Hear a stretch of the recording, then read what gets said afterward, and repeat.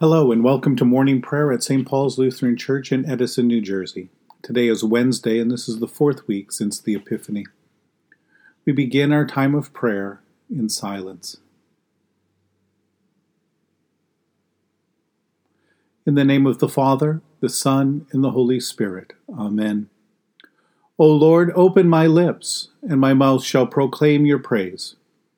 Glory to the Father, and to the Son, and to the Holy Spirit, as it was in the beginning, is now, and will be forever. Amen. Alleluia.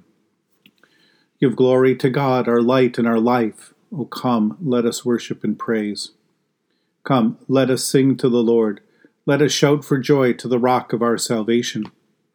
Let us come before God's presence with thanksgiving, and raise a loud shout to the Lord with psalms.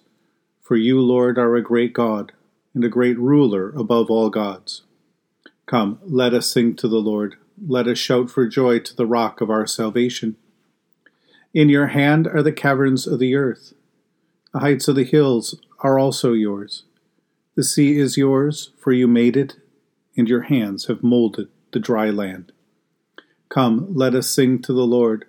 Let us shout for joy to the rock of our salvation. Come, let us worship and bow down. Let us kneel before the Lord our Maker. For the Lord is our God, and we are the people of God's pasture and the sheep of God's hand. Come, let us sing to the Lord.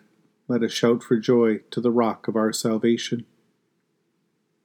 Give glory to God, our light and our life. O come, let us worship and praise. Long ago, God spoke to our ancestors in various ways by the prophets, but in these last days, God has spoken to us by a Son. A reading from Deuteronomy, chapter 1 and 2. After you stayed at Kadesh as many days as you did, we journeyed back into the wilderness in the direction of the Red Sea, as the Lord had told me, and skirted Mount Seir for many days. Then the Lord said to me, You have been skirting this hill country long enough. Head north, and charge the people as follows. You are about to pass through the territory of your kindred, the descendants of Esau, who live in Seir. They will be afraid of you, so be very careful not to engage in battle with them, for I will not give you even so much as a foot's length of their land, since I have given Mount Seir to Esau as a possession. You shall purchase food from them for money, so that you may eat, and you may also buy water from them for money, so that you may drink. Surely the Lord your God has blessed you in all your undertakings. He knows you're going through the great wilderness. These 40 years the Lord your God has been with you. You have lacked nothing. So we passed by our kin and descendants of Esau who live in Seir, leaving behind the route of the Arabah, and leaving behind Elath and Ezion-Geber. When we had headed out along the route of the wilderness of Moab, the Lord said to me, Do not harass Moab or engage them in battle, for I will not give you any of its land as a possession, since I have given Ar as a possession to the descendants of Lot. The Amim are large and numerous people, as tall as the Anakim, for formerly they inhabited it. Like the Anakim, they are usually reckoned as Rephaim, though the Moabites call them Amim. Moreover, in Horim had formerly inhabited Seir, but the descendants of Esau dispossessed them, destroying them and settling in their place, as Israel has done in the land that the Lord gave them as a possession. Now then, proceed to cross the Wadi Zered. So we crossed over the Wadi Zered, and the length of time we had traveled from Kadesh Barnea until we crossed the Wadi Zered was 38 years. Until the entire generation of warriors had perished from the camp, as the Lord had sworn concerning them. Indeed, the Lord's own hand was against them, to root them out from the camp until all had perished. Just as soon as all the warriors had died off among the people, the Lord spoke to me, saying, Today you are going to cross the boundary of Moab at Ar. When you approach the frontier of the Ammonites, do not harass them or engage them in battle, for I will not give the land of the Ammonites to you as a possession, because I have given it to the descendants of Lot. It also is usually reckoned as a land of Rephaim, Rephaim formerly inhabited it, though the Ammonites call them Zamzummim, a strong and numerous people, as tall as the Anakim. But the Lord destroyed them from before the Ammonites, so they could dispossess them and settle in their place. He did the same for the descendants of Esau who live in Seir, by destroying the Horim before them, so that they could dispossess them and settle them in their place even to the day. As for the Avim, who had lived in the settlements in the vicinity of Gaza, the Caphtorim, who came from Caphtor, destroyed them and settled in their place. Proceed on your journey and cross the Wadi Arnon. In sea I have handed over to you King Sihon, the Amorite, of Heshbon and his land. Begin to take possession by engaging him in battle. This day I will begin to put the dread and fear of you upon the peoples everywhere under heaven. When they hear the report of you, they will tremble and be in anguish because of you. The book of Numbers details Israel's 40 years in the wilderness. Though we commonly refer to their trek as wandering in the wilderness, Moses here in Deuteronomy summarizes those years as more of a slow and deliberate march in a circle, going out and then turning and coming back. It is a tour of God's faithfulness, care, and concern for those who are part of this family but not part of this particular story as they make their way to the promised land. These nomadic children of God's covenant who were afraid to enter and possess the land that God had given them, now on their way back a generation later, are made to see the descendants of Lot, who was Abraham's nephew, and how they settled in the land, a land that also was once filled with giants. They travel to the land occupied by the descendants of Esau, that was Jacob's twin brother, from whom Jacob stole the birthright and the blessing. Esau's descendants also live in a land where giants once lived, a land that they now possess also as God's gift. And as the old generation of warriors has died out, a new generation is starting to learn to trust in the Lord. If the Lord can drive out giants for Lot and for Esau, how much more then for the children of the promise and keepers of the covenant, the descendants of Jacob.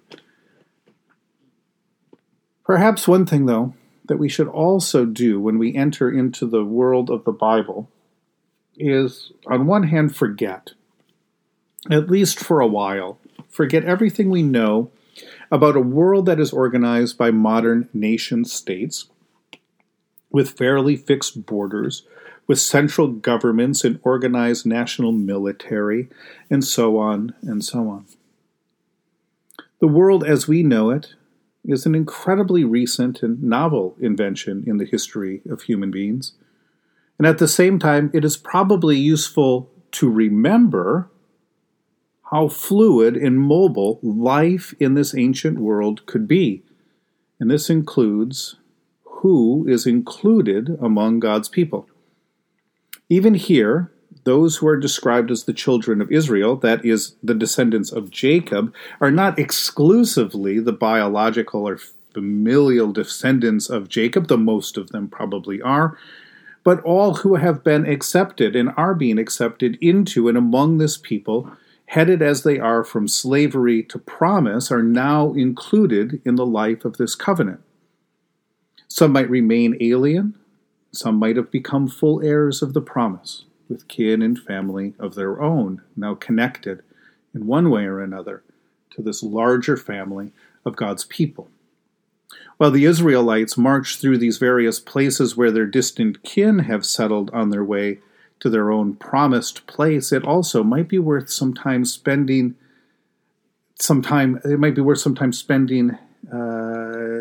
thinking about the modern world and how it is organized, to contemplate what it means for us to be God's people in a modern world, and what we would call ourselves if anyone asked where we belong and how do we fit. What does it mean to those that are wandering in the wilderness to be called Israelites, the descendants of Jacob and Abraham and Isaac? What does it mean for us to be called Christ's people in this world?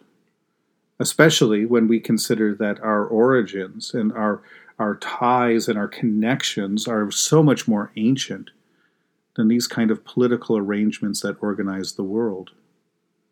Perhaps one of the discoveries that have come with the recent study of human DNA in recent years is that our boundaries really are less fixed, and our identities can be much more fluid than most of us had realized. And in the midst of it all, we are related to one another in one way or another, because we are all God's most precious creatures, creatures who have moved around quite a bit throughout our time here in God's creation. In the tender compassion of our God, the dawn from on high shall break upon us. Blessed are you, Lord, the God of Israel. You have come to your people and set them free. You have raised up for us a mighty Savior, born of the house of your servant David. In the tender compassion of our God, the dawn from on high shall break upon us. Through your holy prophets, you promised of old to save us from our enemies, from the hands of all who hate us, to show mercy to our forebears, and to remember your holy covenant. This was the oath you swore to our father Abraham, to set us free from the hands of our enemies, free to worship you without fear, holy and righteous before you all the days of our life. In the tender compassion of our God, the dawn from on high shall break upon us. And you, child, shall be called the prophet of the Most High, for you will go before the Lord to prepare the way, to give God's people knowledge of salvation by the forgiveness of their sins. In the tender compassion of our God, the dawn from on high shall break upon us, to shine on those who dwell in darkness and the shadow of death, and to guide our feet into the way of peace. In the tender compassion of our God, the dawn from on high shall break upon us. The Lord be with you. Let us pray. Mighty God of mercy, we thank you for the resurrection dawn, bringing the glory of our risen Lord, who makes every day new. Especially we thank you for the sustaining goodness of your creation, for the new creation in Christ and all gifts of healing and forgiveness, for the communion of faith in your church, for the gift of relationship with others. For what else are we thankful?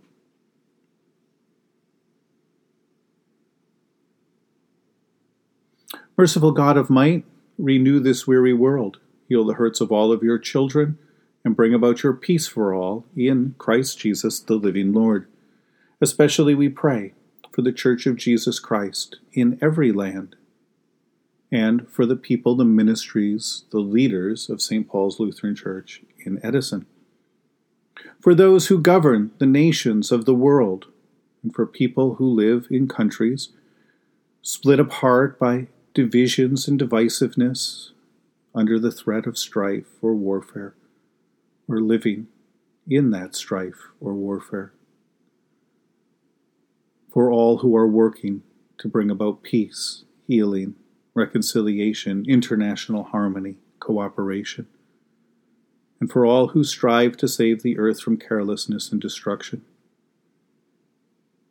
For what else do we pray today?